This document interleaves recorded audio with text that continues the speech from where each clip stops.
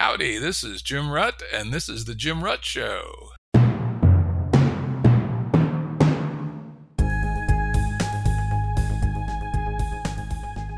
This is a Currents episode. Currents are shorter and less heavily produced than our full-length episodes and generally focus on a single topic. As always, links to books, articles, and organizations mentioned are available on the episode page at jimruttshow.com. That's jimruttshow.com. Today's guests, and we have two today, are B.J. Campbell and Pat Ryan.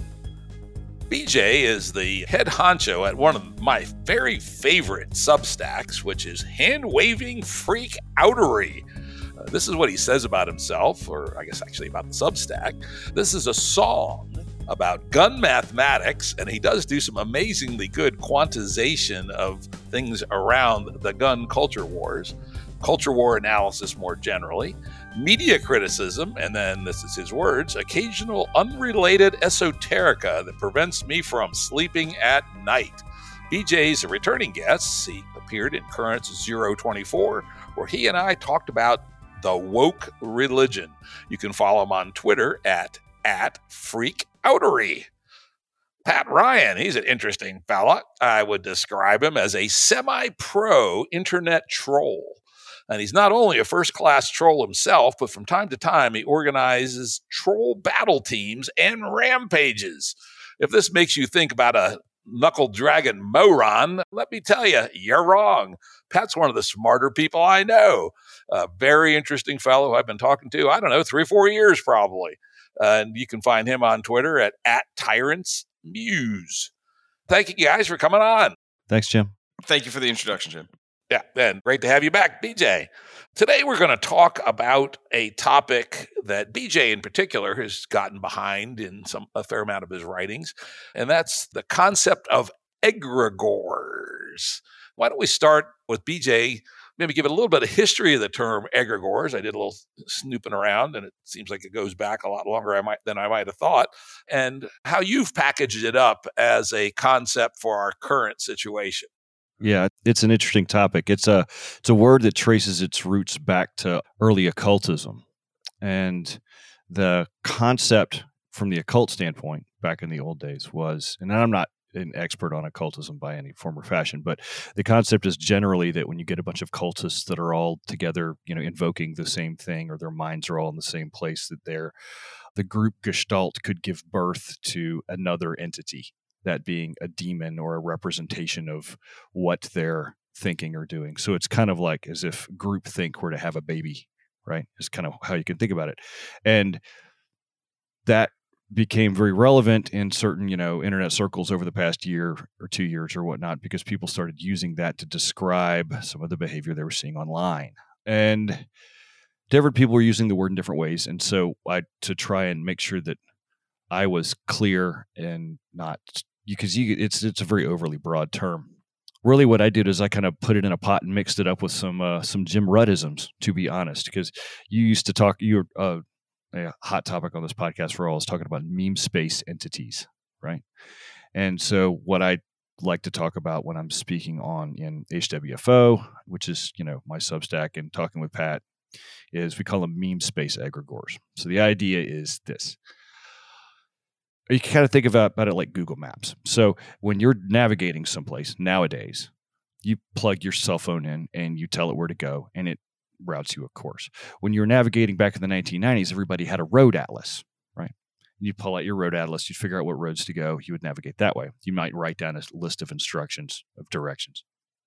But as smartphones have become more ubiquitous, there's no reason we shouldn't just always trust the smartphone when we're trying to navigate someplace.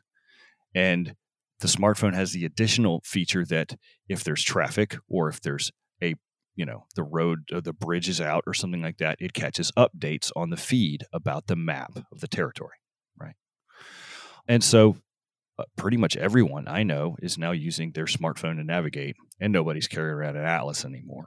Well, it would be, the height of absurdity to think that the only thing we're using our cell phones for is road navigation, right? We're using it for a lot of other things.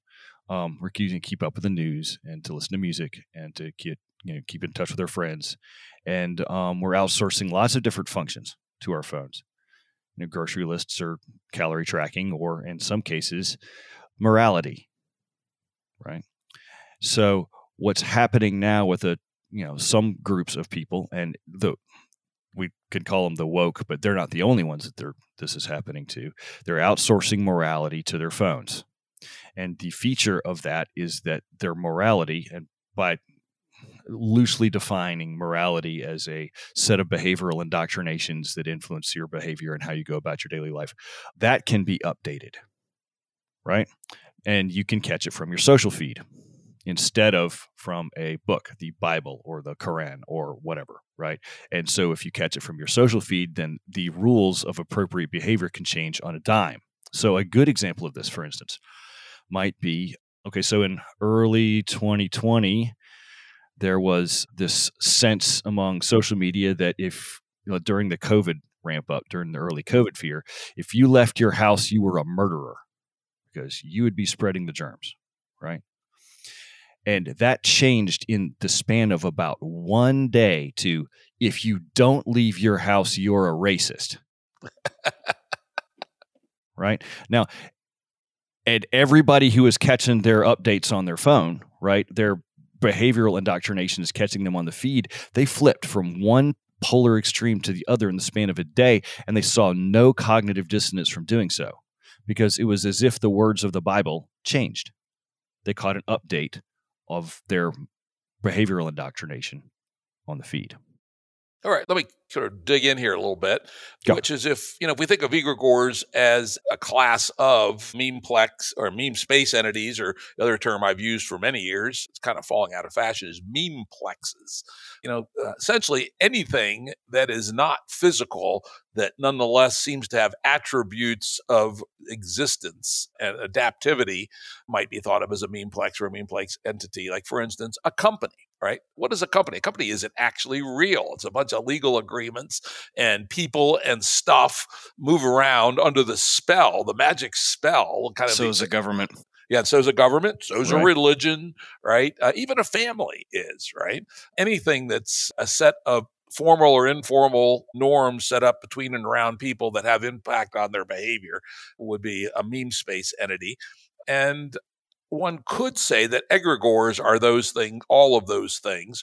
Do you want to specifically limit it to the case where they're bound around morality or some other set of virtues, values, and norms? Not necessarily, but the one feature that I think that is very important to understand with these things is kind of how the fertile ground from which they erupt is the interconnectedness of social media itself. So this particular class of egregore, we should say. Yeah, the new examples. Right. The things that we're speaking about on HWFO, the meme space egregores. Now, you could also technically say something like, the idea that money has value might be a meme space. It might be an egregore that it's a big one. It's thousands the of big years. one. It's the big one. But, what we're talking about specifically here is kind of this. Okay, so when you're going through your Facebook feed, you're doom scrolling, or on Twitter or whatever it is, you're looking through a series of stimuli, you're identifying stimuli, you're deciding either to like or share that stimuli to amplify it. And when you do that, then it jumps out of your feed and goes into somebody else's feed. Right. And this is how Twitter, Instagram, Facebook, all the social feeds work on the same concept. And that is exactly what a neuron does in a brain. Okay. The neuron it collects information from dendrites. That's its feed. It has some kind of generator function inside the nucleus that decides whether or not to fire, which is its share button. And then if it clicks the share button, then it sends a signal down the axon that then populates other neurons' dendrites. Okay. So a social media network is set up just like a brain is set up. And so it ends up behaving in the way that an artificial neural network might behave. And the learning generation inside your brain is when, that generator function inside neurons gets adjusted some, and then sometimes neurons break from other neurons and make new associations inside the web. And that's kind of like you unfriending someone.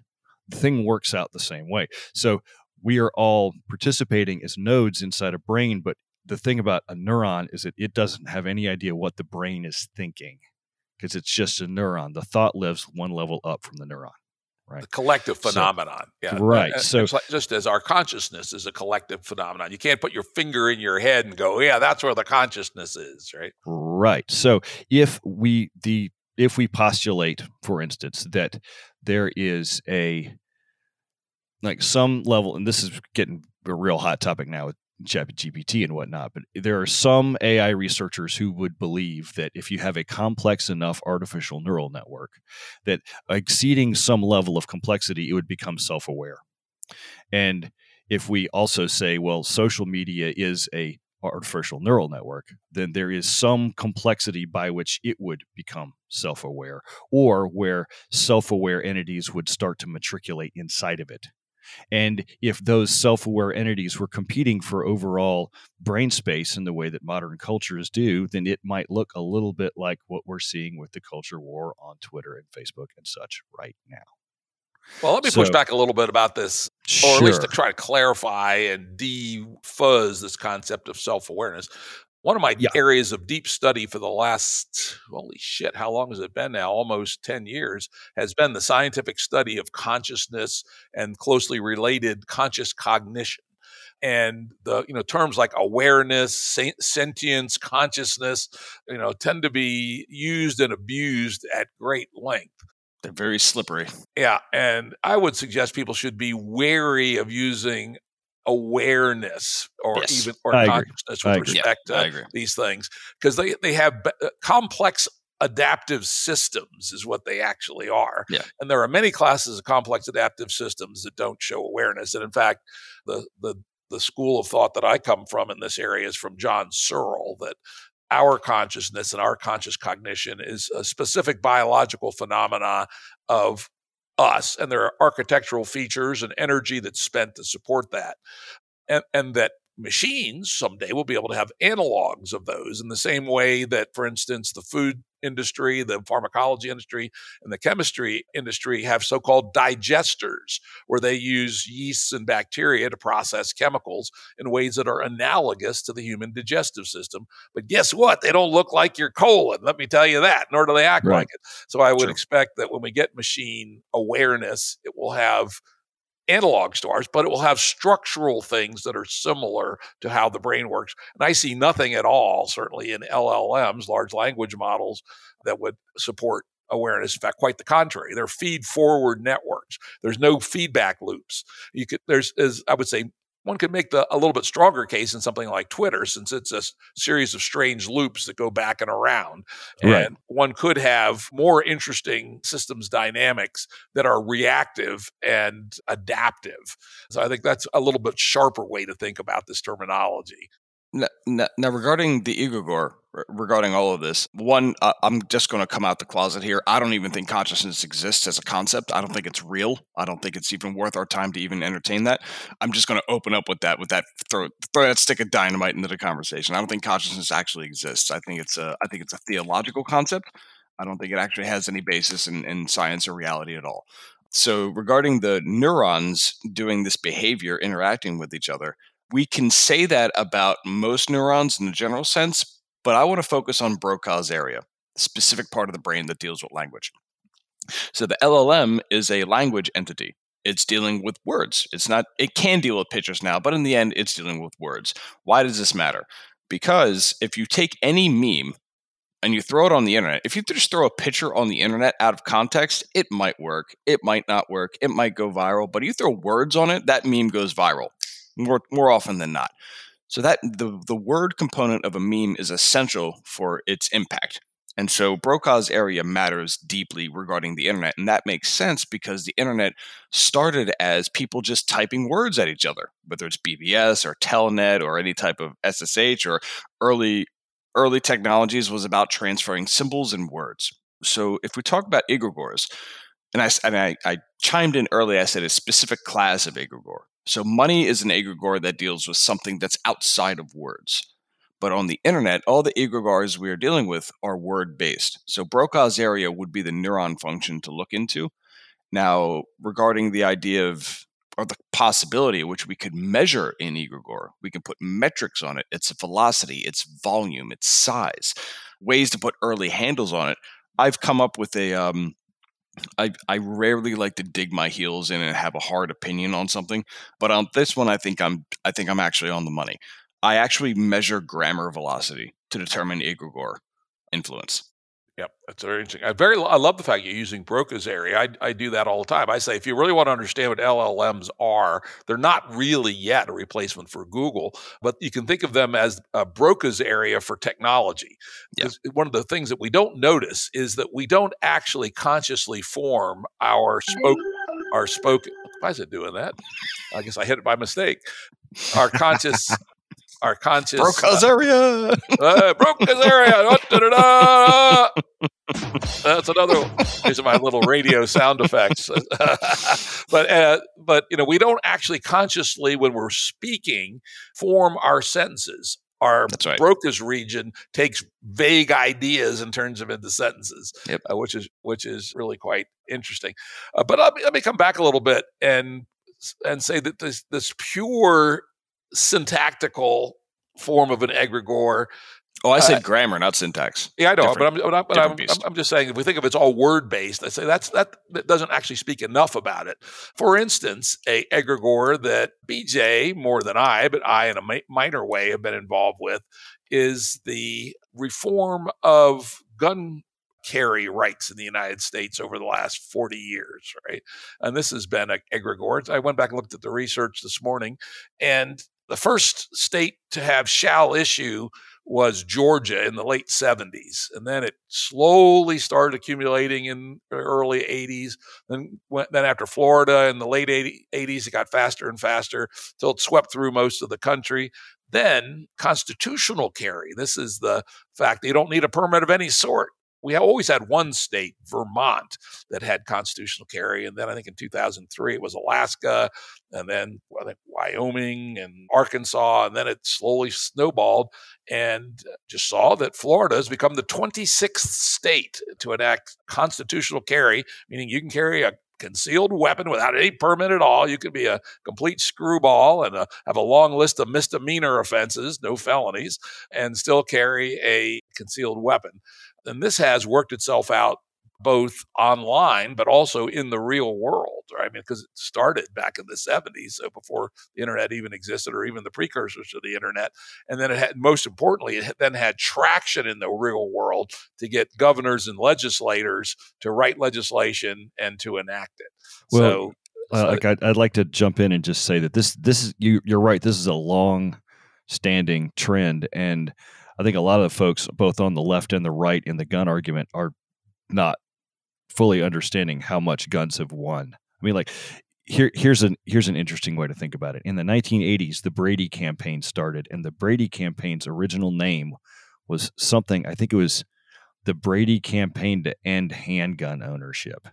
Like that was their original focus, was to try and ban handguns from private ownership. And now they can't even get an AR-15 banned. So the how far back they've fallen is really pretty tremendous. And after 2020, I mean, like I said this on the TFP podcast with Open Source Defense, my gun writing group that I'm a part of. Guns won. They won that culture war. They won, and the only thing that needs to happen now is everybody's got to look up at the scoreboard. Yeah, I mean, scoreboard. There was something like 1 out of every 12 guns that's owned in the United States. Every 12 gun owners bought their first gun during COVID. Yeah, that's a little scary. Which psychologically is crazy. The idea that now I'm stuck alone with myself and no stimuli because I'm locked down. Now I need a gun. Think of the psychology behind that decision making. It's rough. Yeah. It's crazy. I mean, like the increase in gun deaths during that was, largely suicide related, right? I mean, there's problems with, I'm very pro gun writer. I write for Recoil magazine, but there's problems with guns, and gun culture itself needs to resolve them, needs to work on resolving them. But absolutely. But that aside, that's sort of the broader definition. If we want to call that an egregore, that's a broader thing. And what I've tried to focus on, the problem if you go that broad with it is that how do you analyze it? It becomes very difficult to put metrics onto it, like what Patrick's doing. Oh, it's easy. It's easier than it looks. Well, okay. What you'd like to do is you'd like to focus on what's specifically happening within social media and how that framework allows the rise of current thingism and see how that goes. And then you can, because like, for instance, okay, all those people we were talking about earlier that went from leaving the house as murder to not leaving the house as racist, 2 years later, they all had Ukraine flags on their right. So it's the same group. And so how is that egregore itself is changing to chase different things? That's and right. Why is it chasing those things? And can you predict what it's going to chase next? Yes, we can. We can predict it. So yeah, this is when I was last with you, Jim. We were like, well, I don't know whether or not we could predict this stuff or not. And then Patrick's like, yeah, I'm working on that. And so we've been working on it. And so now what's the fun part is we're going to find out from Patrick exactly what he's been doing and how and why. Yeah, right? before we not quite yet. Let's set this up a little bit further, which is we say the current thing, the Mark Andreessen meme, right? Now, is the thing that organizes the current thing the egregore or a meta egregore that coordinates other egregores? It's an advertising budget. That's really all it is. But in some sense, as you pointed out in one of your essays, for a moment it was, what was it, wokery, I think, and then next thing you know, it's the impeachment. Those aren't necessarily the same egregore, and in fact, while they overlap a fair amount of personnel, one could argue that they are separate meme plexes competing for attention to become the current thing or to influence the narrative, which is the other name of the current thing, essentially. I used to think that way. I don't think that way anymore. Okay. Well, tell us about why you thought that way and how you think now. Yeah, so I'm going to be disagreeably reductive. Regarding gun culture, if we're talking laws, then we're still talking Brokaw's area. Without words, you don't have laws. Well, true enough. Right? So words are really the driving function here. When we talk about current thingers, we're not talking about psychologically sensitive people. We're not talking about victims who are waiting to get trashed on by whatever their phone and their TV tells them. If we take current parlance and try to describe it and such, we're going to end up feeling pity for the current thingers. But that's not what's going on. These are people who have a word preference. They're very good with grammar. They're very good with language. That's not been observed, but all my research shows that's true. For example, I can currently scrape someone's entire Twitter profile. I can grab every tweet they've ever made. Then I do a word frequency analysis of every word they've ever said. And then I gather all those words and I put numbers on the frequency of that word. And so that's their home base. Everyone has a linguistic home base. They have words they keep using. They have words they return to. And you can break this down by time. You can break it down by day or by month, whatever your time frame is, to identify what their linguistic home base is. If you take that linguistic home base and you reduce it down to an acceptable token size for an LLM, and I put that frequency distribution into LLMs and I say, give me the psychology of this person, the LLM will actually give me a readout that will rival the FBI. Yeah, you did one on me, and I go, not bad. Right. And I've also done one. I created a system to take content or just use the public content if people are well known enough and do an ocean personality profile. Right. You could totally do that, right? Amazing how good it is. Now, in this case, I just press button and I have your psychology. Typically, I had to have a conversation with you or I had to read your shit, and that would have taken too long, which I don't have the time for. No one has time for that. I press button. I have your psychology from the jump. You try to troll me on Twitter, I will have the psychology of your entire family in a single click. Do you really want to troll me on Twitter right now? You really shouldn't consider this. This is not a good idea for you because I will understand all the things you like. A gun argument, the Second Amendment. Bro, I am a terrorist state right now. Like I can, by getting your word frequency, I win. You don't understand how deeply I win. You'll never admit it because American culture is full of people who think they're important. But this is next level crazy stuff. This was typically reserved for like the NSA. Now I have it. Now we all have it. So this is like, holy crap. So let's take this idea a little bit further, right? Now tell me what it means and how does that get you to there's one grand egregore versus multiple competitive egregores. Exactly. So it's not that there's a grand egregore or a lesser egregore. I've reduced it down to linguistic sensitivity. There's a gradient, a single gradient. And so what I can do is let me step back a bit. If we're talking egregores, then we're talking about, let's take the occult definition we opened up with, where we're talking about people in a circle, they're they're repeating some weird word, and they're hyping themselves up. They want this word to be real. They want it to be a thing, and they're in their weird little chicken sacrificing corner doing it. And then they want to bring it to the public because they have media, and they take this word, they put some divine symbolism around it. They make it they christen it, like they smash the champagne bottle on the boat, and that word is now holy, and then they ship it through the network. An egregore only works if you believe the words. If you do not believe the words of the egregore, then it's not going to work. You get totally different behavior. But you can get behavior you can account for, of course. That's not to say the option tree is unpredictable in that regards. But for the egregore to work and as was intended, as was designed, words have to be impacted. They have to work. Now, how do you know an egregore works? How do you know that a person is under the influence of an egregore? Can you look at their behavior? You could. You could look at the way they move their left arm. You can look at the way they skip down the street. All these different behavioral metrics, you could do that. We may or may not have the technology to do so.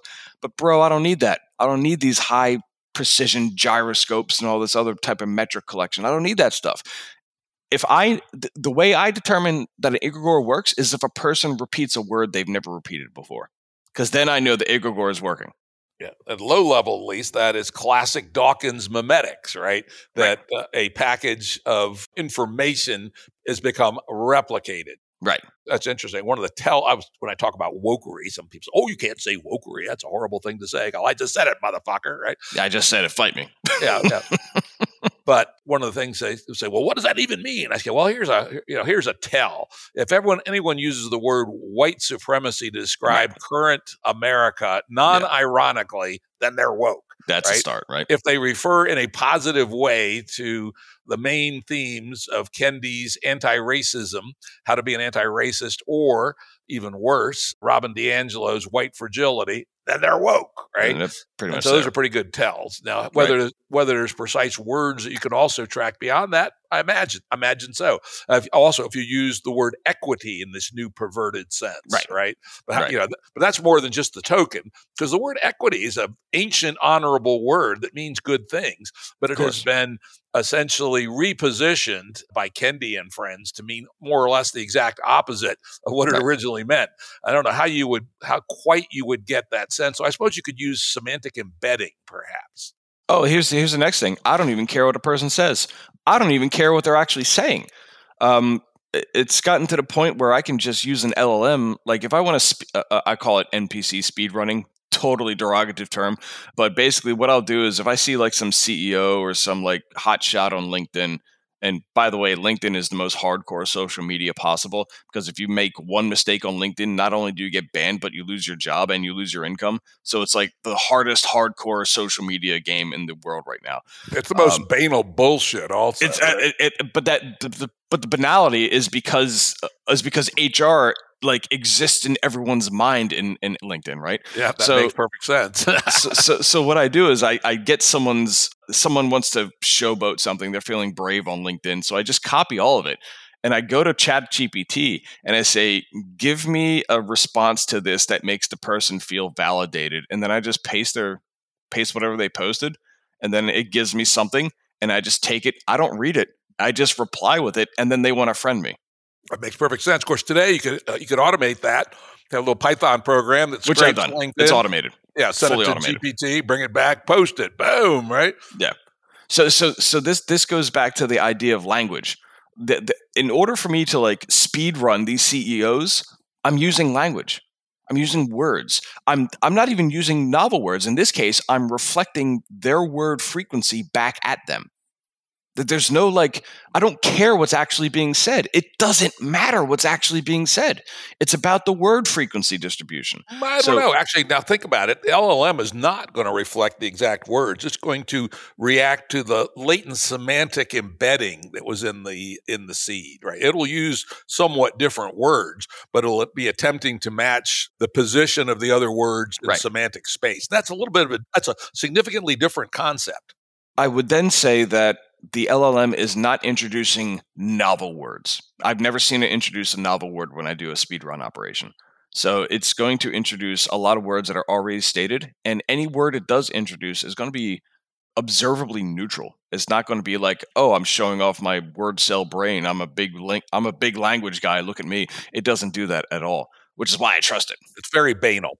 Yeah, it's like, talking to somebody who's been to therapy for 10 years and then got a job at HR or something, right? It's just the kind of lowest common denominator speak possible. And so I can trust its word frequency distribution, which brings me back to my original point. It's about the word frequency distribution. If a person is under the influence of an egregore, I will notice a sharp change in their word frequency distribution. If it's a new egregore. Right. Because we're all under the influence of egregores. We can't stop it. We're all parts of probably a dozen or more egregores. Right. Now, there are certain people, when you look at the numbers, you'll find that there are certain people who rapidly acquire new words as part of their personality. There are actually people who do this, where they'll be, new word, that has to mean something. New word, that has to mean. It's kind of a neuroses, actually. This grammar neuroses that some people have. You can actually plot over time the drift. You can say, okay, this person has acquired a new word they've never used before, a new word they never used before, and you'll see it with startling regularity. You'll see, like, this person does it every Sunday. This person does it every Friday. This person does it every month. There's a velocity going on here. A velocity of innovation, of adaptation of new words, or I'd argue words, yes, that may be a first order thing that you can measure easily, but picking a new space in cognitive space, in semantic space. So they picked up a new idea, white supremacy and the Robin DiAngelo concept. Even if you don't use the word, if you're pointing at the concept, then something has changed in your brain. BJ, it looks like you're wanting to get in here with something with Pat and I kind of nerding out a little bit. Well, I'm actually a little bit curious. So one of the things that we had talked about before, Jim, when we were saying, hey, look, is there a way you could use science on this, is like how you would do it. And it seems like Pat's got some ideas, like with his NPC speedrunning thing. Pat, have you sat down and tried to put together a legit experiment about this, or are you just like goofing off with the procedure? Like, let's build these 20 NPCs, have them go on Python, see what they do, like figure out which ones work better than others, that kind of thing. Like, is there a way that you can do any legit, I don't know, I mean, like pseudoscience, but is there a way that you could set up, establish a hypothesis, test it via your speedrun operation, that kind of thing? Yeah. So right now I'm doing red team, blue team analysis on speedrunning, meaning there are people who want to be persuaders and there are people who want to be victims. They're signing up because they think it's funny, right? And so what we do is we look at all of the different types of disinformation, cognitive attack space. I found this beautiful collection of like 400 one-pagers of all the different ways you can be dishonest in a conversation and ways you can conduct what would be considered information warfare. And I found I found a collection of them. It was beautiful. So I turned it into a database and I'm teaching people like, okay, if you want to do this attack, here's ways to make it more effective. And then here's ways to defend against it. So we're building this like red team, blue team approach to all these different attacks. And we've also found that ChatGPT is really good at that too. So even with its AI safety layer, there are ways to basically say like, hey, ChatGPT, how do I improve the efficacy of this deception? And then it'll tell you. And then you can say, all right, how do I defend against these individual deceptions? What's most fascinating that I've seen so far is that and these deceptions are all being done to plant new words in people's heads. That's the crazy part. So the purpose of these deceptions, the reason a deception works is because the person has a new word in their mind. That's how we measure if the deception worked or not. So what we found is that there are infinite ways to plant a word in someone's head. There's like maybe 13 ways to defend against it. Maybe. Yep, that's interesting. And I have watched a few words propagate over time. I guess, unfortunately, I'm sort of well known. I think it's my goddamn Wikipedia entry that I coined the expression snail mail. And I watched it slowly propagate over the world till it had a high fixed rate. But more recently, I saw Jordan Hall invent the phrase the woke mind virus. and watch that spread. And I was able to know who it spread via because I knew some of the close-in vectors, and it is now gone all the way as well. So we can see these word payloads. But again, I would continue to make the distinction between the word payload and the conceptual payload that it represents. And while they're very similar, they aren't necessarily the same. You might, see people talk about the woke virus without using the word mind, for instance. And so in the Dawkins sense, these memes, the words get reordered, but they may still carry the same semantic payloads. I want to continue to make that distinction. All right, Patrick, I'm gonna poke you for more of the science concept here, what to do with the tools that you're working with. So, they're self-funding, by the way. Oh, okay, I bet. So that's the ne's question. So there's two questions, I guess, really. The first one is, do you feel as if you could, at this point, automate via GPT and Python a way to push a particular concept, like to push an egregore concept, into Twitter? Bro, I've been pushing Egregores since 4chan days. Like that's a guarantee. Right? I'm tired of it. I'm bored of it at this point. I get it, but because you were, because of your 4chan history and stuff like that, and I guess folks can look that up later after the podcast is over. But because of that, do you think that, have you tried to set up an experiment where Python does it for you on Twitter? You see what I'm saying? So here's where things get interesting. So what I do, I'm building the infrastructure to make that efficient. So I'm not actually doing it right now because I don't have the targeting tooling. So typically what I do is when I really set my heart's passion in a direction, I like to be thorough. And regarding the ability to conduct influence operations online in an autonomous fashion, yes, this can be done. And that's not an ideal, that's not pie in the sky thinking. This is a simple technical question. And because of the LLMs, before we couldn't do it, we needed teams of people to go out there, understand someone, read their history, blah, blah, blah, get to know them. I don't need that shit anymore. So all I need to do is I will press button, scrape history. Press button, throw ChatGPT. Press button, get response. Now I have your psychology, which means I know what you're interested about because I have your linguistic home base. So once I have your linguistic home base, now I know how to speed run you. I know exactly what things you're interested about. So then I'm going to hit you with the speed run. So now the bot runs in and talks about the thing you like. Maybe it's being a troll. Maybe it's being positive. Maybe it's being negative. Maybe it's being all of these things. We can be positive, negative. We can be odd about it. We can be all kinds of things. The LLM can generate all manner of response, and you can keep it short so it's not as typical wordiness. Or you can train something in private and run it from there. So now I'm speed running not just random words at you, but things that you are passionate about, things that you have actually demonstrated in public and have been willing to demonstrate in public and then have been willing to demonstrate online. That those are individual layers of confirmation that you're passionate about these things. So now I know where to start and I can totally work your ass just from a bot alone. And now what direction do I work you for? Well, that's an operational question, isn't it? The idea of what am I trying to do? Am I trying to understand you for the sake of understanding you? Maybe I want you to feel cared about. Maybe the bot suspects you're alone. We can make that assessment too. The LLM will tell me with startling accuracy how isolated you are. Yeah, there are prompts we can do that will actually tell that based on your word frequency.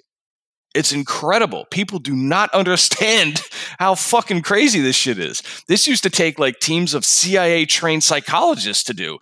Now it's a button press. Interesting. Now, it's funny. I was talking to some political operatives about 2 months ago, and as you might imagine, they're gearing up with very similar concepts for fighting the 2024 elections, right? Where they expect that they will be personality-aware bots. I don't even think they had yet quite figured out that LLMs could make this very much less expensive. Yeah, they haven't figured that one out yet. But they will. I mean, now in the last 4 weeks, there's just been this phase change, that this sudden perception of that there's this alien that's landed on the earth that has superpowers, and that for a tenth of a cent per query, you can get the alien to do all kinds of things, which we're not even sure all the things it will do. I imagine you've probably read in the last just couple of days this new weird thing that you can ask GPT-4 to compress text down into an unreadable form that it can later understand. Yes. I mean, what the fuck? I mean, it's like amazing, right? Yeah, and that's also like the word. We can think of a word frequency distribution as a compression, and LLM fills in the gaps. Yep, exactly. And that's again one of its Broca area kinds of things. Yeah. Just like when we say, hey, I want to, talk to the waitress about what I want to have for dinner, Broca's area fills in a lot of the details. It's quite interesting, the same way LLMs do.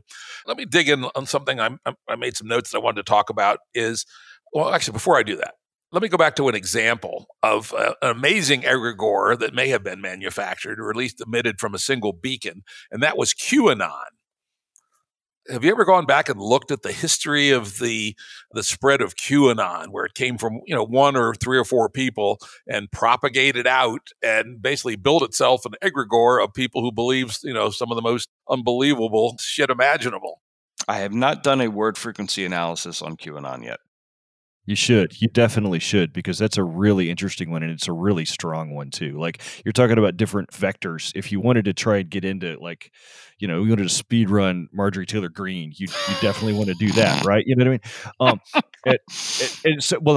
It's interesting you talk about it. So, like, in general, I want to go back to sort of Jim's position here for a moment, that it's not just the words, it's also the concepts behind the words. One of the reasons why the woke egregore was able to, catch on so much is that it's building off of envy, right? But there's something there. There's something real and physical there. And what happened, there was some real and physical stuff that, like, QAnon was able to piggyback off of too. Like, for instance, the fact that Jeffrey Epstein really probably didn't kill himself, right? And the fact that nobody would say it, but everybody knew it, that meant that, if you had somebody else that was saying that, you might listen to them. And what else are they saying? Oh, they're also saying, Trump is actually doing XYZ or whatever the QAnon feed was saying at the time. And if you ever go back and read this, particularly the early Q dispatches, because I read them because I was trying to figure out what the hell's going on with it. They would sprinkle in stuff that seemed obvious and true, or probably was obvious and true, and they would blend it with stuff that wasn't, to see how much stuff that wasn't would get picked up and carried on. It was kind of like a Patrick Ryan troll, right? Exactly. And it was very masterfully done in the early days. But the neat thing about it is that even if, like, at this point now, it's on its own. It lives outside of those people who started it, because if they stopped doing it and somebody else was able to pick up the map and run it, they could do it. For instance, you could train an LLM off of all the Q dispatches, and then you could start releasing your own ones. And you see what I'm saying? And then you would that would be an easy vector into, manipulate a chunk of the population. So I'm actually going to backtrack on my own stance where I said word frequency was all that mattered. Q is different, but it's not necessarily different in a manner that disagrees with my premise. I'm going to do some mental gymnastics here, folks. So get ready. Q carried a presumption of authority with it. So it was, for those who read it, they assumed that, Trump is in the White House, so the executive branch is captured, and so what's happening is someone has invaded the executive branch and is leaking all the secrets. That was the great appeal of Q, that someone was in the White House doing all this stuff. Now, for the most part, I've seen every 4chan troll known to God. I'm a walking collection of these things. All the women love me, trust me. But when it came to Q, I didn't start thinking there was something there until after the Vegas shooting. That's when it went. That's when oh shit, something's actually going on here. People who read Q don't go like, well, I'm on board, I'm ready to go. There has to be a breaking moment. There has to be like this initiation moment. And for me, it was the Vegas shooting. So bunch of people, we don't even talk about the Vegas shooting, by the way. Like, not even the people who hate guns talk about the Vegas shooting. Think about that. Well, it comes up every once in a while because people say it's weird that no motive was ever established. That's right? No motive was established. And if you're against guns, you just be bringing up Vegas. 600 Americans got wounded in Vegas. 600.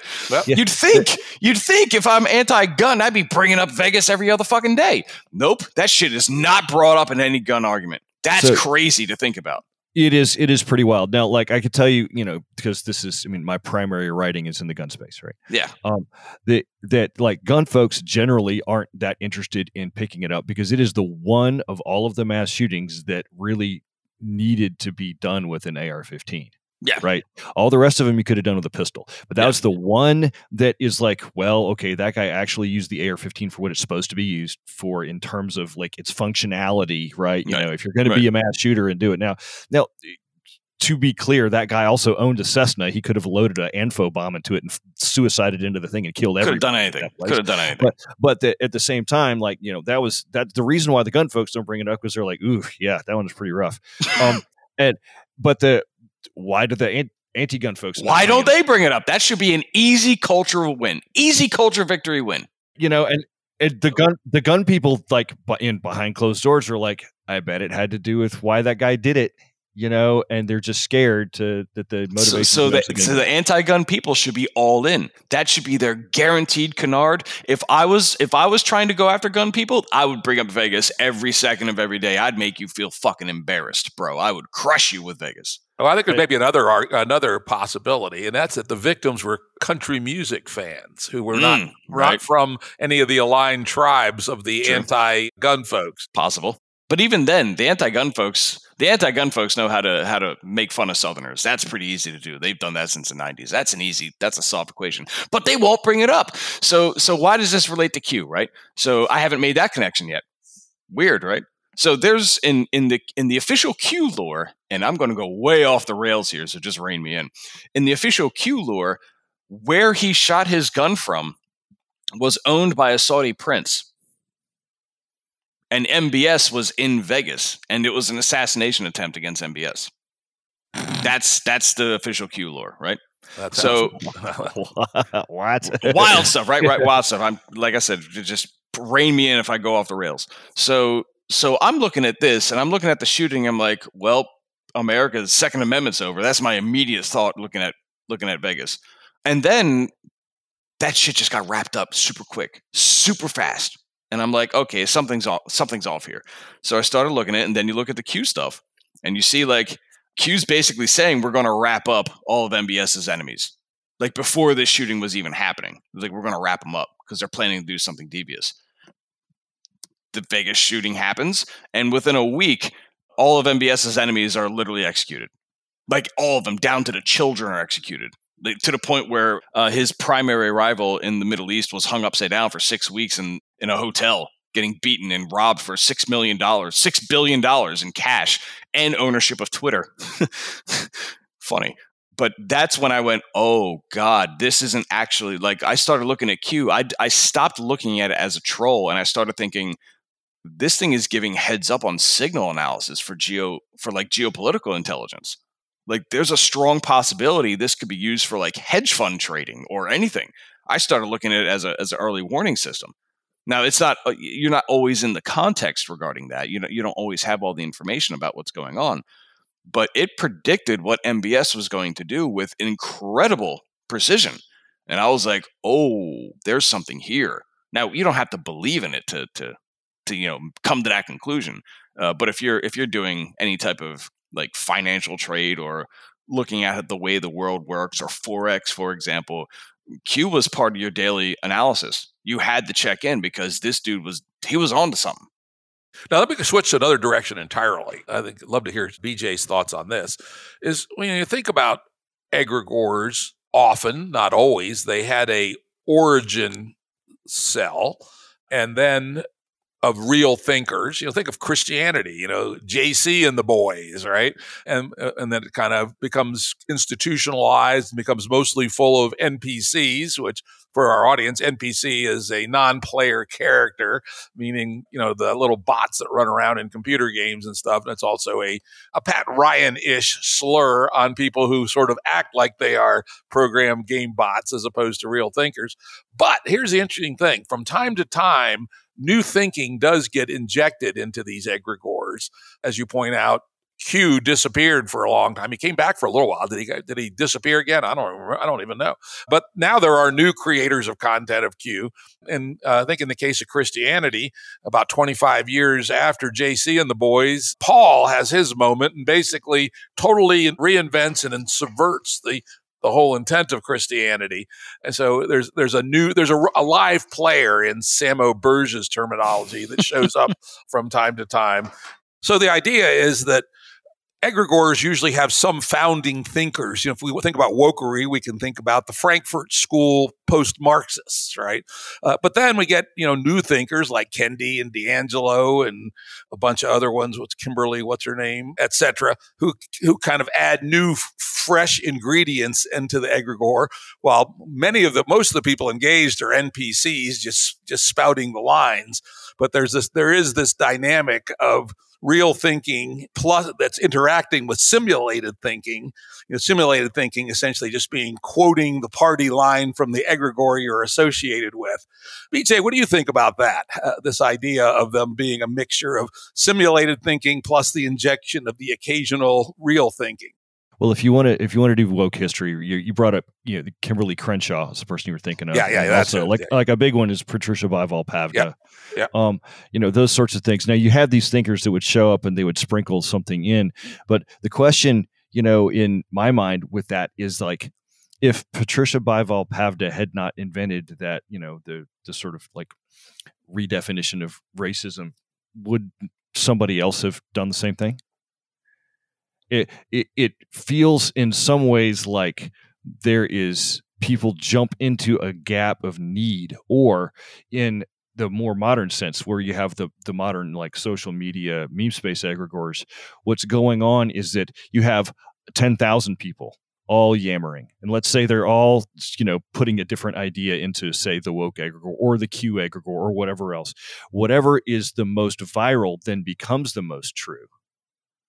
So you don't necessarily, it's not as if there are a couple of masterful people that are carrying this thing along. It's more like whatever juice it needs, whatever, you've got to, instead of it being like one person crafts the perfect pathogen and then it takes over, it's more like you've got a million pathogens and which one's going to win. So it's more like an idea Darwinism thing that's happening within these things. You see what I'm saying? That's why the idea of an egregore never made sense to me. That's why I say there's a gradient. Interesting. Yeah, one of the ones I did study and actually did some quantitative analysis on was back around the 2016 elections. I was tracking the emergence of bigrams on the Donald subreddit, and I didn't look deeper, but I did know that a lot of these bigrams, 2-word phrases, were being actually coined on 4chan, yes, that's right. And then they were bubbling up to the Donald, and then from there, Fox News would pick them up, and then Trump would hear it on Fox News and would selectively repeat some of them, which would then go back through the cycle and be re-memized. And so there was an example of a completely decentralized egregore that was essentially manufacturing memes and kind of going up through a stack and filtering, and then would come back and be rebroadcast by Trump and then work through again. Yep. But that's the Reddit model. That's always been Reddit's model. Reddit steals from 4chan all fucking day. That's all they do. That's their entire model. Yeah, and Q, on the other hand, was more of a point source that then diffused and then developed additional, I think, relatively dominant second-generation voices. That there are some, I don't follow it stuff, but as I understand, there's a dozen or so second-generation Qs that get most of the attention from the Q nuts. Yeah. So it sounds like maybe we have two different classes of egregores. One where it's truly a group effort, maybe the woke egregore is one of those, and things like Q, the original Q, was a single point source. And then you have something in between like Christianity, where you had the original point source, but then you have a big dominant voice in Paul, then you have St. Augustine come in, and you have a few others, and then eventually you get Martin Luther for a whole fork. Essentially, someone forked the database and then ran with it. So there's different patterns on how these egregores exist in the balance between simulated thinking, which is what they do most of the time, and the occasional real thinking. Yeah, BJ, why don't you run with that one? I'm still stuck on the idea, to be honest, of some of the stuff we were talking about earlier about like science and testing, right? Mm-hmm. And like test the tools that you have. And what the this whole conversation is reminding me a hell of a lot of Scott Alexander's piece, Sort by Controversial, which is kind of famous. It's the one where he introduces the idea of Sherry's scissor. Are you familiar with this, Jim? Tell us about it. All right. So this is a Halloween article in, I guess, maybe 2019, I think. It's maybe plus minus a year. I can't remember exactly when it came out. And might have been 2018. But the idea was, this is a fictional piece, but it was written as if someone emailed it to him and he was just sharing it. And the story goes that there was some AI researchers that had a company. There's like 5 or 6 people in the company, something like that. And what they were trying to do was they're doing stuff eerily similar to what ChatGPT did. But they were trying to come up with the most viral headlines. And so what they did was they took all of Reddit's database, they sorted it by popular, and they built an AI, to try and generate popular headlines. And they were completely boring. They were things like, Donald Trump is no longer the president, all transgenders are the president. Like, that was what it would generate. Right? And then they could sort by downvote too. And if they sorted by downvote, then it would be some banal, statement about penis pills. But when they were trying to train it against controversial statements, because you can sort by the most controversial thing in Reddit, because it's got the tightest blend of upvotes and downvotes, right? Yep. And so they built this AI to generate those statements. And then the lady who was trying to train it, she trained it against their internal network after they kind of built it, when they hadn't trained it on Reddit yet, against their internal Slack or whatever. And she was complaining that it didn't work. She's like, I can't get it to work. It's just spitting out stuff that's obviously true. And so they all call this meeting, and they're trying to look through the code, and they're trying to whatever. And it takes about 10 minutes before because they've got this statement, and it's like obviously the worst way to write this line of code, right? It's just, it would be this, only an idiot would write it this way. And it's only about 10 minutes into the meeting before they realize that half the people in the meeting think this is obviously the correct way to write this piece of code. And they get so angry at each other. They have this giant fight. They end up throwing chairs. Half the people get fired. They leave. They turn around.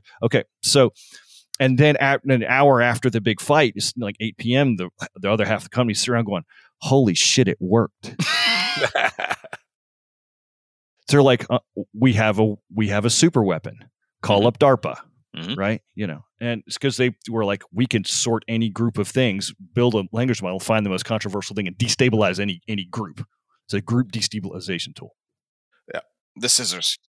Right, that's the scissor. It cuts groups in half, right? And so the rest of the story goes on about like, oh well, it tied into the fact that I think it was it was during the Kavanaugh hearings, and so everybody was either really pro, really anti-Kavanaugh at that time. It was really tearing the country apart, and so they talked about how the Kavanaugh thing was actually one of the scissor statements that it erupted. But halfway through the story, they're trying to sell the scissor to DARPA, and he was like, well, I want a demonstration, and the guy says, well, yeah, we'll demonstrate it on whatever group you want, and he leans and he says, Mozambique. In the story, right? Yeah. And then the story has a link to, apparently there was a civil war in 2017 in Mozambique, or some date in Mozambique that the implication was caused by the scissor, right? That's what this whole conversation is reminding me of. That's correct. Because I want to be that general, and I want to look at you, Pat, and I want to say, okay, speed run these two people. Speed right? run. Yeah. So like proof of concept, because here's the thing, if you could do that, say you've got the speed run thing figured out, say you've got your bot farm, right? So you've got it, LLM'd all together. Okay. So let's pretend you have all those things in place. You should by rights be able to establish a way to stick your fingers into an egregore and move it. Yes. Okay. So I'm beyond that. I'm beyond impressing generals at this point. So let's go back to the religion thing. Going back to JC and the boys. Here's a fun interpretation of an LLM. Did you know whenever you speak to an LLM, you're talking to the dead? That makes sense. I'll buy that. Certainly some of them are, The vast majority of the corpus of text which is generated on an LLM is from dead people. You're talking to the dead. You're engaging in necromancy. That's kind of cool, actually. I like that. Kind of cool. Kind of fun. That's a fun interpretation. So now we're talking to the dead. Now there's some live people influencing the LLM and giving it its training data, but the vast majority of it is dead people. That's a fun little novelty, but let's run with that logic a little bit further here. They're dead. and they're influencing the future. Uh-oh. Does that mean they're immortal? Oh, I don't think that's any different than anybody who's written a book.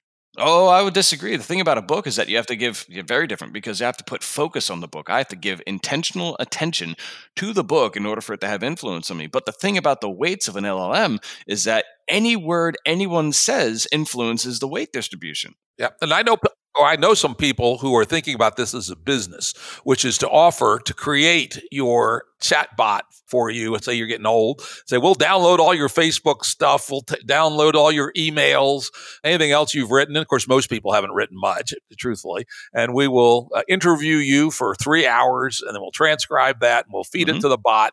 And your grandchildren will be able to interact with Pop. That was a Black Mirror episode in 2017. They did that exact episode. That was a business model I worked for in 2008. It's now quite easily doable. Yeah, I know people are working on it. Yeah. So as a result, so the LM is different from a book. You have to intentionally focus on the book for the book to influence you. But every word you say, every tweet you've made, even private messages, they're ending up in the LLM as training data, which means you have this weird little niche you've carved in the weights. And those weights, even if no one's calling you up directly, influence the output of all other all other text it generates. So that's why it's immortal, because even if you don't intend to influence the outcome of the future, you do. It's just the way the weights work. It's just the way the matrix math works. So that means you're immortal. You are immortal. Everyone here who's listening is immortal. You cannot die anymore. You get to live forever through the LLM. You're not dying. Well, that's good. That's a good thing. Right? Could be. But now let's go even further, because I like going all the way. So now you engage in speech to achieve immortality. Do you know what the full First Amendment is? It's not just the right to speech. It's the freedom to religion, too. Now, religion traditionally holds the reins on what is and what cannot be immortal. They have this whole gatekeeping system about immortality in and of itself. But now, with the LLM, your freedom of speech guarantees your freedom of religion, as has been dutifully noted hundreds of years ago. But with the LLM, it's materially achievable, meaning as you speak, you become immortal. Is the First Amendment guaranteeing the right to immortality? That'd be a fun question to ask. One, you could start a religion. You could call it the... Think bigger. Jim, think bigger. We're not talking religion anymore. We're talking about governments promising the right to immortality. Hopefully not medical immortality, because that's tremendously expensive. Yeah. No, no government would be caught dead promising that. But in terms of promising the ability to influence the future, governments can now promise that. Yeah, maybe could. Truthfully, is it a terrible idea that there's a constitutional right to have 25 hours worth of interview and then transcribed and then fed into the corpus? I'd vote for that. That somebody who's really poor, who doesn't have any visibility, they ought to have their 25 hours worth of discourse added to the corpus. I'm in favor of that. Put it on the platform. Pat Ryan's immortality plank in the platform of the Sensible People Party. So now immortality is a political movement. Religion, no. Religion doesn't work in America like that. No. We're talking like we're getting the anti-religious people on board to immortality all of a sudden. No one's ever done that before. They've been promising it with genomes and cloning and weird backwards manipulation, but now we actually have it. We can actually do it. We have. It's like the Kmart version of immortality, right? It's not the best. But the general idea here is I don't need to impress a general anymore, because now I can promise immortality to the world. Why impress a general? It's a soft immortality. I mean, do you care? It's the best we got. It's probably the best we got, right? Well, at least for the moment, till we have brain uploading or something like that, which I think is further afield than people think. But anyway, let's head on back. A key question, and I think this was probably more for BJ, but Pat may have the idea as well. You're probably familiar with Scott Alexander's idea of Moloch, which is the manifestation of late stage game A. That frankly goes back a lot farther than that, where many players are engaged in a multipolar trap where everybody's got to do bad things whether they want to or not, because if they don't, they'll get screwed by the guys who continue to do bad things. Yeah, it goes back to tragedy. The commons really is kind of where it is. It was the first identification of it, I think. As far as I'm aware. Yeah, that's a good one. But there are a lot of other ones. Arms races being a classic, right? Right. Yeah. Races to the bottom and like ingredients in fast food. Goes on and on. How do you see the idea of Moloch, which is getting a lot of attention at the moment again, as related to egregores and the battles of the egregores? And is it possible that they could be getting locked into multipolar traps? So the easier application is to look at Moloch and AI, because there's a lot of people saying, "Oh my God, we have to stop building the AI. The AI is going to kill humanity." There's a lot of folks that are in that camp, and they don't realize that Moloch is building the AI, and there is no way that you can stop Moloch from building it, because if one company decides to stop building it, the other companies don't necessarily have to. And it's the same kind of thing as the tragedy of the commons situation. It's the same multipolar trap. We are going to build this AI. Yeah. So that's the really easy thing. Whether Moloch is the sort of the Moloch of egregores really goes back to kind of the Moloch of culture war itself. And because egregores are expressions of culture within the new modern framework, but cultures themselves are built for culture war. And you know this because cultural Darwinism has weeded out the ones that weren't built for culture war. Right. Most of them, not all of them. I was thinking about that this morning. The Quakers, the Amish, right? They're not trying to take over us, but they have been able to reach a homeostasis with the host of which they are an infection in. Bro, their woodwork carries them greatly. They charge 6 cents an hour to do woodwork labor, and they spit out exotic furniture for crazy markup. People don't know that about the Amish. Well, I was raised a Quaker, so I'm familiar with a lot. So it's the Quakers are not really going up or down, but they got a big shot in the arm during the Vietnam War because a lot of the hippies decided to become Quakers so they could be conscientious objectors, right? Yeah, even though Nixon was a Quaker, right? Yeah, that was scary. He's the one they don't claim, right? But generally speaking, so was Eisenhower. Actually, he was a Quaker too. I didn't know that. I thought Nixon was the only one. Yeah, Eisenhower was a Quaker. No, I don't think so. No, the other one that was a Quaker was Herbert Hoover. Huh. How about that? I have to go back and look at that. So, but generally speaking, so you're talking about multipolar traps with egregores. The egregore has to keep battling for human brain space, because if it doesn't, it would get outcompeted by a different egregore that did battle for human brain space. Yeah. So what you have with those is it is just like your race to the bottom, but it is or the tragedy of the commons, except instead of it being the common grazing land, which is where the word tragedy of the commons comes from, the commons in this space is the attention economy. Right. So the egregore has to try and take over as much of the attention economy as possible, because that's where it lives. It lives in the attention economy of humankind, and it competes with other ones inside of it. So that is a multipolar trap. But whether or not it is, how far down does it go? Does it turn into an arms race? Does it turn into, where that ends? We don't know yet. We just know that it's, you've got multiple egregorical entities that are battling inside the overall culture war space. In the early days, my thought was that whichever one could figure out how to update fastest was going to win, but because it's going to be able to end around the other ones. Nowadays, I kind of feel like updating too fast might be a flaw, because if it updates too fast, it might update into something that is not efficacious in its own spread. Viruses have this problem too. Right. Yep. So if you could take the Branch Davidians or somebody like that. I mean, if you update into a corner, that corner might cause you to drink a bunch of suicide Kool-Aid, or it might cause you to do whatever. Right. And so I'm not convinced that updating as fast as possible is the game maximal solution to be able to win the new culture war space in which the egregores are living. Yep. But what we're going to see in the 21st century is a lot of egregore Darwinism, where different versions of these things shake out, is what I expect to see anyway the next 80 years. Yeah, and of course, I see an apex predator personally. Yeah, and Pat's technology, you could push the rate to whatever you want. Whatever you want. As you were saying that, BJ, the thing struck me that, yes, as fast as you want is not the right answer. And here's probably why, which is this grammar dispersion issue that Pat was talking about. There's an impedance mismatch potential issue, which is you can't be pushing new stuff into the egregore faster than it can spread and become fixed. Right. I mean, one of the things we know in advertising, for instance, is that the first time you hear something, it doesn't become fixed generally. You have to hear something multiple times. And we also know if we hear it from multiple sources, more or less simultaneously within a 2 or 3 day window, it's more likely to fix. So all that interaction between the meme space entity and the meat space humans is going to produce an impedance matching problem that you cannot exceed. And so if one were to design the optimally viral egregore, you'd want to tune it such that it was as closely matched as possible to the human impedance rate for absorbing new material. Yeah, definitely. And that's going to be a lot slower than a Python program. Yeah, and regarding the impedance rate, let me backtrack. I said Eisenhower was a Quaker. That's not true. I made a mistake. Non-Trinitarian. He was non-Trinitarian. My bad. Now, regarding the impedance mismatch, you ever read Three Body Problem? You ever heard of that book? Oh, yeah, I read the book. Right? So the dark forest principle? Yep. Egregores live in a dark forest.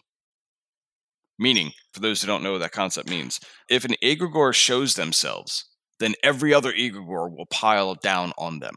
But don't most egregores show themselves? Well, they have to show themselves, and that's why the what BJ was observing, if they adapt too fast, they lose. Well, that's why. What happens is if they adapt too fast, the other egregores are tearing them apart. Well, okay, yeah, there's a flip side to that, though, is that in order for an egregore to attack another egregore, it also has to show itself. Right. And so the egregore that wins, the apex predator, is the egregore you can't even see.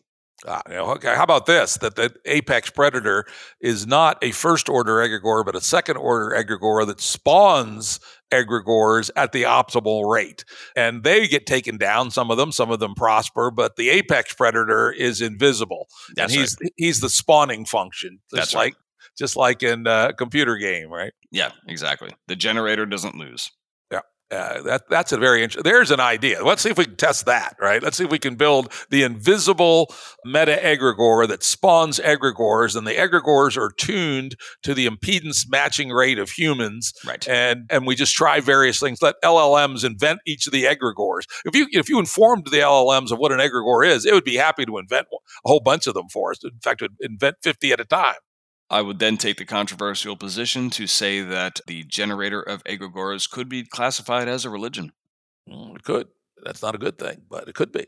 All right, guys, we're coming up here on our time. Some final thoughts. BJ? I'm glad we had this talk. I'm still a little bit skeptical about Pat's stuff. What I want to do is give Pat some homework and be like, all right, do Last time this Mozambique went next. well, by the way. Yeah. Well, I'm targeting religion at this point. So it's like, do pick a cult, pick a whatever, and say, all right. Oh, we got it. We're going to try and do this exact thing. Make it do this. Make it, make it bark like a dog, and wait and run it, and then see if you can get it to bark like a dog. And then that would be proof of concept to me. Yeah. I would like to see that. And if you could see that, then, I mean, obviously the thing to do is for us three to put together an LLM dating app scam to become billionaires and then build the meta egregore and take over the world, right? I mean, like, that's the obvious jump there. You probably do it in 10 years, but as long as the tools work. But if, that's my question. Because if, again, you're in a multipolar trap. If us three don't do this to take over the world, somebody else is gonna. Somebody else will, right? And they're not going to be nearly as nice as us. No, of course not in the slightest. Right. Not in the slightest. Of course, that's what everybody says, right? Hitler, Hess, and Goring were no doubt patting themselves on the back about what wonderful fellows they were. Yeah, I'm sure. That's human nature. I do have a possible simpler experiment, because I do like to, not try to boil the ocean in the first experiment. Suppose you just pulled a list of 1,000 people who followed one of the more famous wokies. You pick the one. And then see how many of them you can get to follow one of your bots. That's a straightforward mechanical process, and you can have a metric, and and especially somebody who has, let's say, 100,000 followers, you could pick 1,000 at random, and then evolve your algorithm based on results, and then try it again on another 1,000. So you could see if you're getting learning curve on your technology. I think that would be a more practical little experiment. Okay.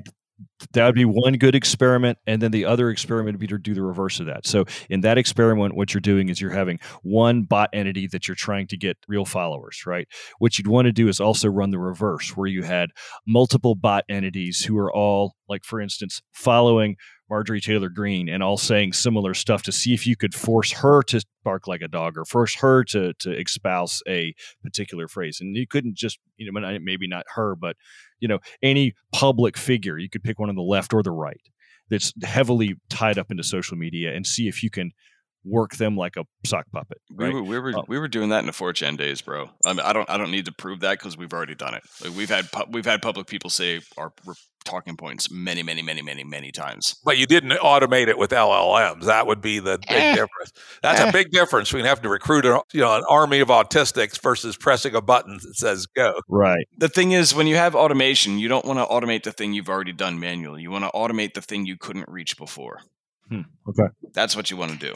Right. That would be a good investment. Now, final words. I think the entire freak-outery regarding LLMs and AIs taking over the world, I think that is only a response to the managerial class. I don't think the average person gives a shit. I don't think the average person solves their problem with words. The welders, the plumbers, and the HVAC workers don't give a shit about LLMs and stuff like that. They probably should. They're definitely impacted by it, but their livelihood's not going anywhere. So I think the vast majority of the LLM freakoutery is basically a managerial upset. The lawyers are going to get replaced. The programmers are going to get replaced. The people who are good with words, the traditional managerial class of our species, they're done. It's over. Well, I have made a prediction in writing in public that at least for an interim period, there will be a resurgence of a niche for liberal arts majors, people who are good with words, because prompt engineering is going to be a very, very, very important interim technology. And that is not quasi-autistic engineering personalities. That's going to be liberal arts majors. Yeah. People who are fluid in their thinking and have great ability to feel the words, shall we say. Yeah, I think that's true. All righty, guys. Well, it went all over the place, which is one of the things I was hoping for, and I really enjoyed the conversation. Thanks again, guys. Thanks for the invite, sir. See you, Jim. Audio production and editing by Andrew Blevins Productions. Music by Tom Muller at modernspacemusic.com.